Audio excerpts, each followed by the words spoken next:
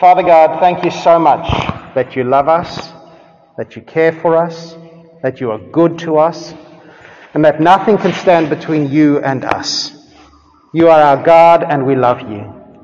Thank you, Jesus. Lord, I pray that now as we come to your word, you would help us to listen, to understand, to apply it to our lives. Lord, we pray for our city at the moment. We pray that these people that have caught COVID would recover quickly. We pray that this lockdown doesn't have to go on for long and that people will be able to get back to their livelihoods once more. We pray also for our world, Lord, which is in such need, and we remember places like India where there are thousands of people dying every day from COVID. We pray that you would comfort them. Lord, we pray for those who have lost loved ones there and around the world, that you would give peace. And we pray for your people in the midst of a world that is scared and afraid.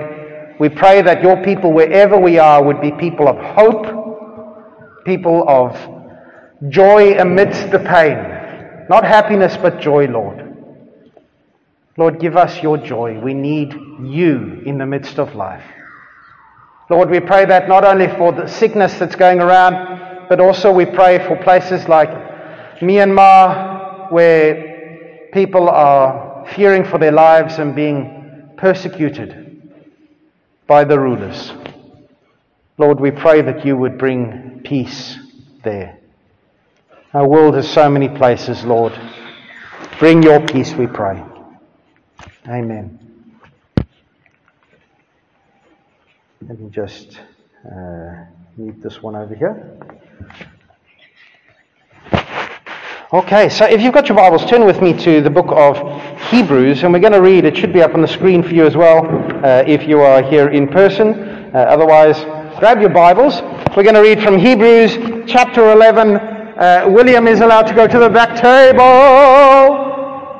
Brilliant. Are you going to show your artwork to everyone on the screen afterwards, though, William? Yes. Okay, done. Perfect. Hebrews chapter 11. Faith shows the reality of what we hope for it is the evidence of things we cannot see. Through their faith, the people in days of old earned a good reputation. Now we're going to jump through all the way to verse 8. It was by faith that Abraham obeyed when God called him to leave home and go to another land that God would give him as his inheritance. He went without knowing where he was going, and even when he reached the land God had promised him, he lived there by faith, for he was like a foreigner living in tents. And so did Isaac and Jacob, who inherited the same promise. Abraham was confidently looking forward to a city with eternal foundations, a city designed and built by God. Let's pause right there in Hebrews and jump back to Genesis chapter 12.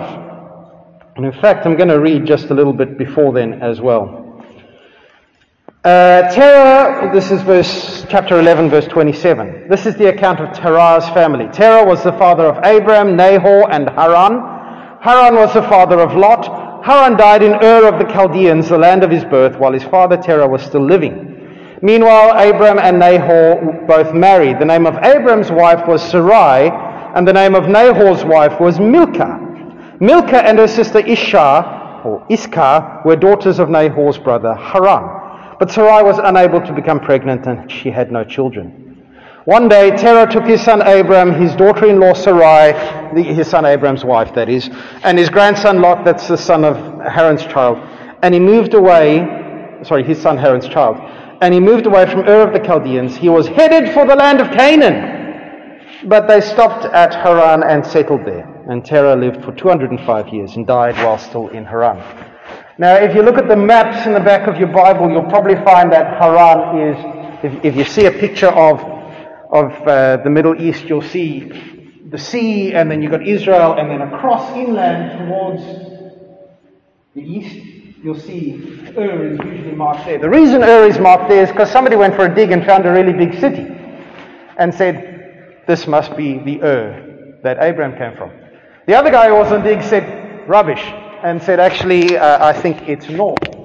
And there's a lot of tradition that says it's a place called Urfa. Now, if you look on your newsletter, there's some copies at the back there. We've got a picture of houses from Urfa. Now, Urfa is I reckon, Ur of the Chaldeans, mainly because if you're heading down to Canaan, if you're on the east, you first have to head up to get to Haran, which is a stupid way to go if you want to go down to somewhere. So we're going from Terah's leading his family from Ur of the Chaldeans, which is up north, and he heads to Haran. And do you know what the distance is that he would have traveled, that great distance that he moved? It's about 44 kilometers from Ur to Haran.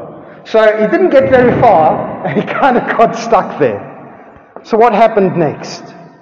The Lord had said to Abraham, leave your native country, your relatives, and your father's family, and go to the land that I will show you.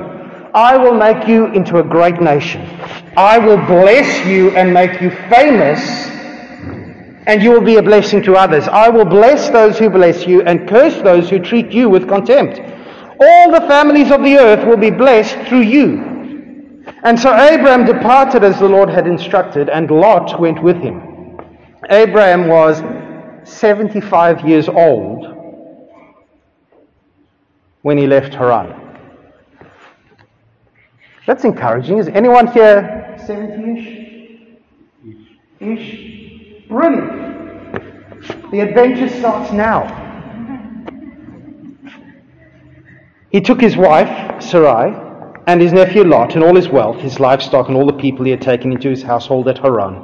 And he headed for the land of Canaan. And when they arrived in Canaan, Abraham traveled through the land as far as Shechem, and there he set up camp beside the oak of Moreh. At that time the area was inhabited by the Canaanites. And then the Lord appeared to Abraham and said, I will give this land to your descendants. And Abraham built an altar there and dedicated it to the Lord who had appeared to him. After that, Abraham traveled south and set up camp in the hill country with Bethel to the west and Ai to the east. And there he built another altar and dedicated it to the Lord, and he worshipped the Lord. He called on the name of the Lord.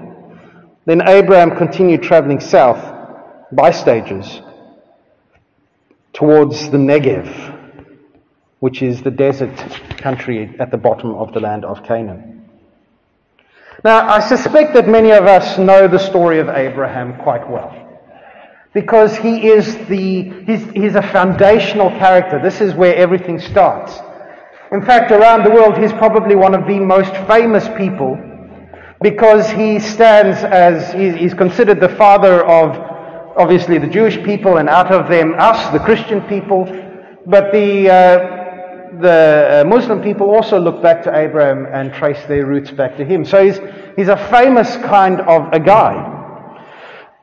In the beginning, we know the story, everything is as it should be, and then people sin, they do what God said not to do, and there are consequences. They're cast out from the Garden of Eden. There's actually two consequences. They're separated from God.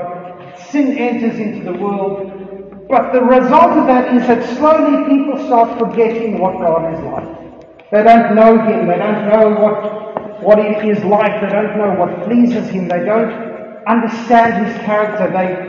They can see enough to know that there is a God, but they don't actually know what He wants, who He is, how to relate to Him.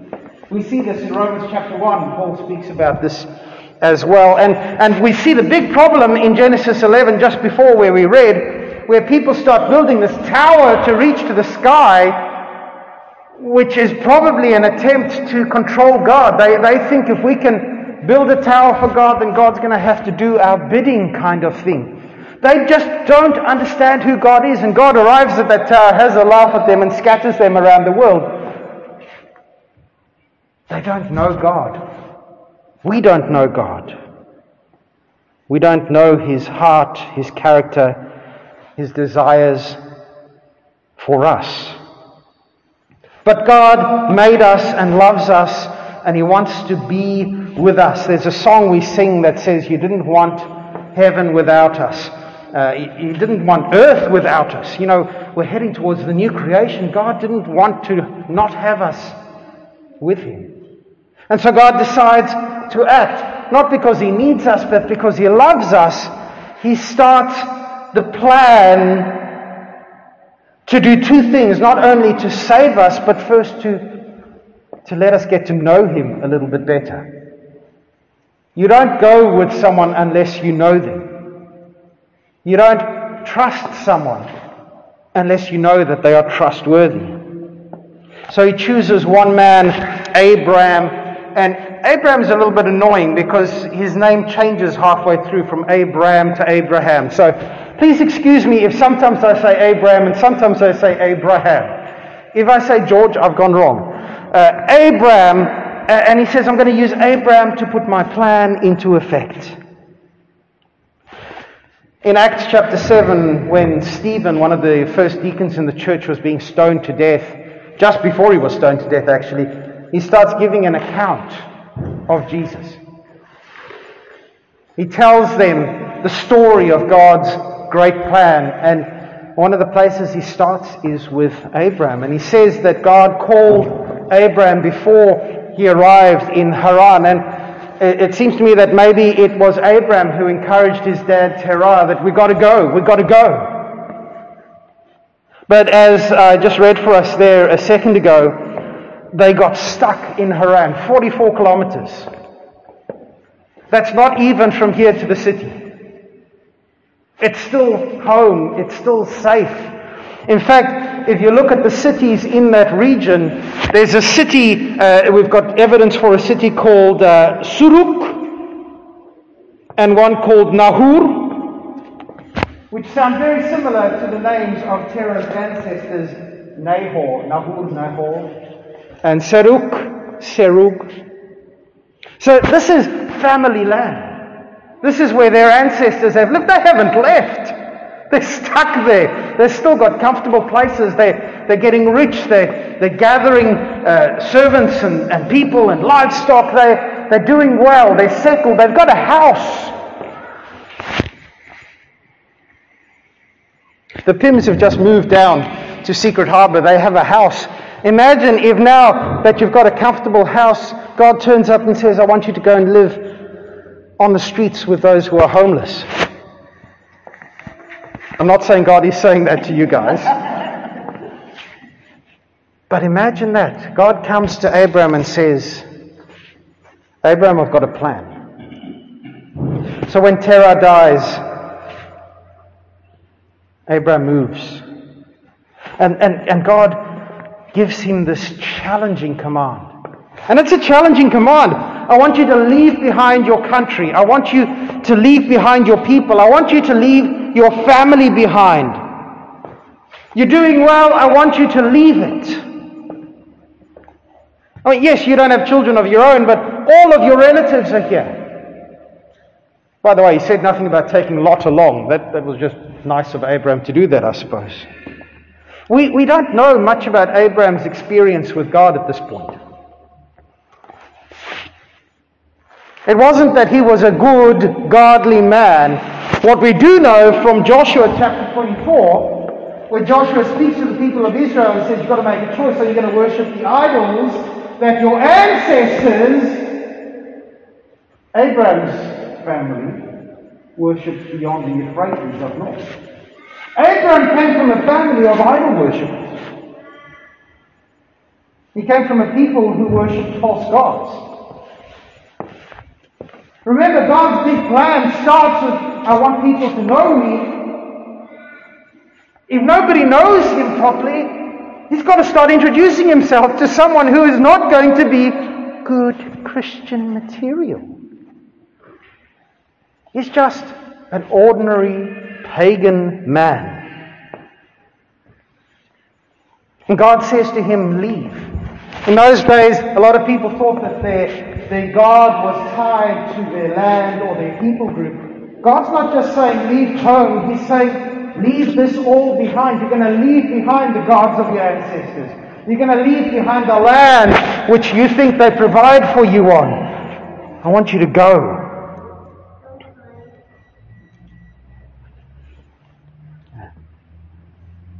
I want you to leave the ways that you think secure your life, and I want you to step out.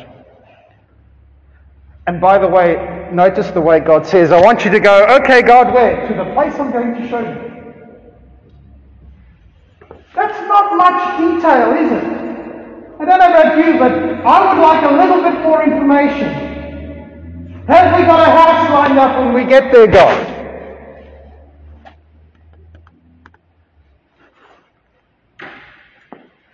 What God is promising Abraham is amazing, but the cost is high. And even the promises they're challenging promises.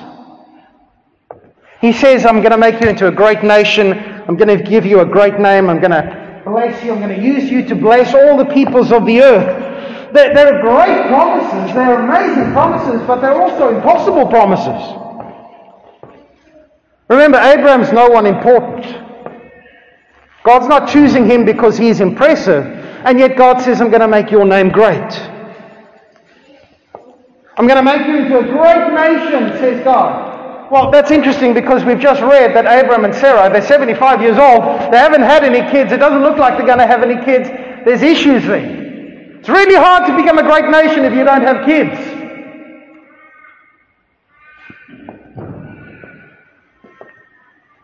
And yet, if you read through what God says to Abraham, there's two words that get repeated over and over again. I will. I will make you a great nation. I will make your name great. I will bless those who curse you, and I will rewind. I will bless those who bless you, and I will curse those who curse you, and I will do this. And everyone on earth will be blessed because of you. Abraham is being sent out as God's representative. To respond to Abraham is to respond to God. He's like an ambassador. Ultimately, God's plan is to bless the whole world through Abraham. And there's two ways he's going to do that. The main way is that Abraham and his family would show the world who God is. The Old Testament says that Israel was meant to be a holy nation, a nation of priests. Now, a priest is someone who stands between people and God and intercedes for them. That was the job of Israel, to go, this is our God. This is who God is. In fact, that's our job. We are a holy priesthood as Christians. Our job is to represent God to the world, to other people, to the universe at large, and to say, isn't God amazing? And so God's saying to Abraham, I'm going to use you as the means to let people know who I am. You and your family. And ultimately what I'm going to do, I'm going to come as one of your family, and people are going to look at that person, at Jesus, and they're going to go, there is the Father. And he will say, if you have seen me, you have seen the Father. And it's all through this line of Abraham. And then, ultimately, he's going to say, I'm not just going to let myself be known. I'm going to then say, will you trust me to save you? And he will rescue us back. That's a blessing. But those are challenging promises for Abraham standing there. Because he's a nobody with no hope. And God's now saying, let go of your security. And Abraham does. He leaves his family, he leaves his people, he heads south, he's obedient to the command. He says, I'm going to trust the God who speaks to me. He's got little information, but it's enough, and he heads off. People would have thought him nuts to leave a good thing behind. To trust in promises that just simply cannot come true. And it's not like it's a short journey. It's about 800 kilometers from Haran to the land of Canaan. It's a good month at caravan pace, apparently. I've never been in a caravan with camels and all those things, but apparently they don't go too quickly. It's a long way. No different today. So. No different today. Camels are still slow? Caravans are still slow. I don't know. Villy and Leonora have got a caravan. They're planning to go around Australia. I think they might go fast.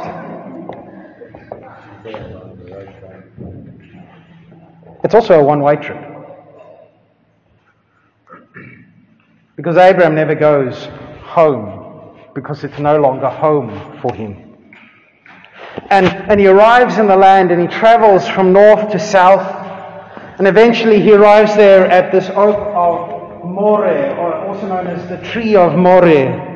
And God appears to him there and says, I'm going to give this land to your descendants. Up until this point, he's had no promise that the land would be given to him. He's gone on the promise, I'll make you into a great nation. And when he gets there, God says, by the way, this is your descendants' land. Again, little problem that he doesn't have any descendants. But Abraham's also very aware that the Canaanites are living in the land. It's occupied. It's a bit like me walking Margaret into Les's house and going, well, Margaret, this is the house that I'm giving your family. And Les is sitting there going, you might want to talk to me about that.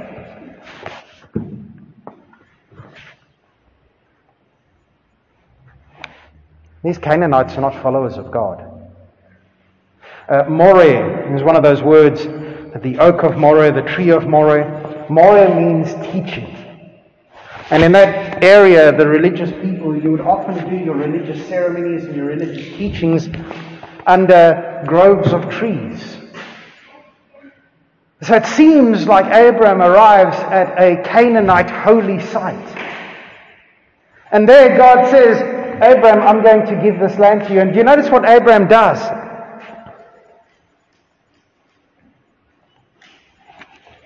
He worships God. But he doesn't go to the local worship place. He builds an altar to God. He calls on the name of the Lord who has called him. He worships both at Shechem and then again near Bethel. He starts worshipping the God of the promise. They're impossible promises, but he thinks God is good for his word. He doesn't join in with the locals because he knows the real God and they are not worshipping the real God. He doesn't settle down. His whole life he's a traveler. Hebrews goes on, we didn't read this bit, but it goes on to say that he was looking forward to a city being built by God, not built by human hands. In other words, Abraham is waiting for what God is going to do. And it excited him. Abraham was waiting ultimately for God's plan when the city of God comes down to earth, when heaven and earth become one in a new creation. And he looked forward with eager anticipation. Even though he knew he would have experienced that himself, the more he interacted with God, the more he came to know how good and trustworthy God is. Now, don't get me wrong, and I would encourage you to come along to Wednesday night Bible study because we're working through the life of Abraham. Abraham is not this amazing man of faith every single moment of his life. In fact, if you read on in Genesis chapter 12, the very next thing he does is to mess up and to act out faithlessly. But his story is one of getting to trust God, getting to know God, getting to love God, obeying God and worshipping Him. Abraham's story is obviously not exactly the same as yours and mine. Maybe God is calling you at age, whatever age it is, to leave everything behind. He doesn't do that for everyone. He did that for Abraham. Maybe He's not calling you to do that. Maybe you look at the story of Abraham and you go, my life is totally different to his. And yet the God who called out to Abraham, who commanded him and made promises to him, is the same God that we serve. Abraham's story is different to ours, but it is also the same as ours because God still interacts with us. God still challenges us. God still says, will you do this? Will you love me? Will you follow me? Will you obey me? Will you risk trust in me with everything that you have. That's going to be different for each one of us at different stages in our life. And it's hard to let go of our security.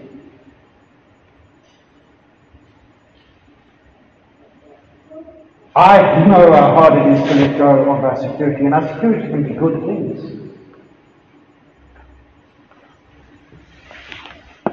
Abraham had a good life in Haran.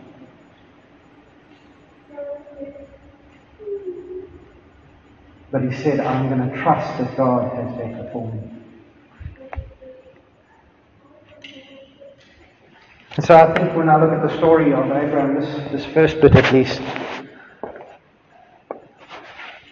the question we have to ask ourselves is, will we be like Abraham in that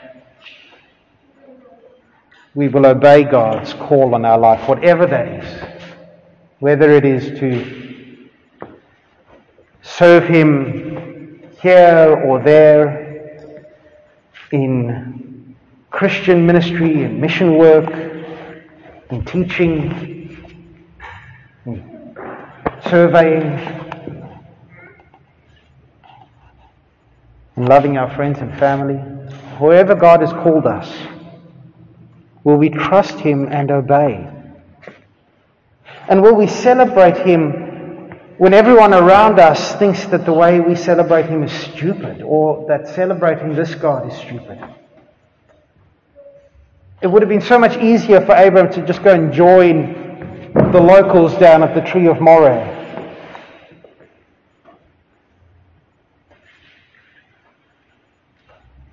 Instead of saying, no, my God is different.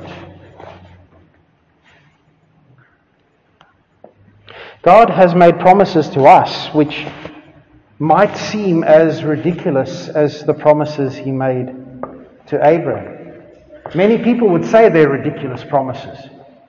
God has promised that He is with us always. God has promised that He is making a place for us. God has promised that He is coming back for us. God has promised that we will be with Him forever. You say these things to people and they will say, that's stupid. Why would you trust that? If Abraham had spoken to his family and friends and says, God has made these promises, He's going to make me a great nation, they'd look at him and go, mate, let me explain the birds and the bees to you. You don't have any kids. It's a stupid promise. And Abraham said, actually, I'm going to trust this promise. And as he walked with God, he came to see that God is trustworthy. And even though some of those promises he didn't come to see for himself, his family did, and we did. God's promises to us might seem beyond us. I will never leave you or forsake you. I will make you into the likeness of my Son.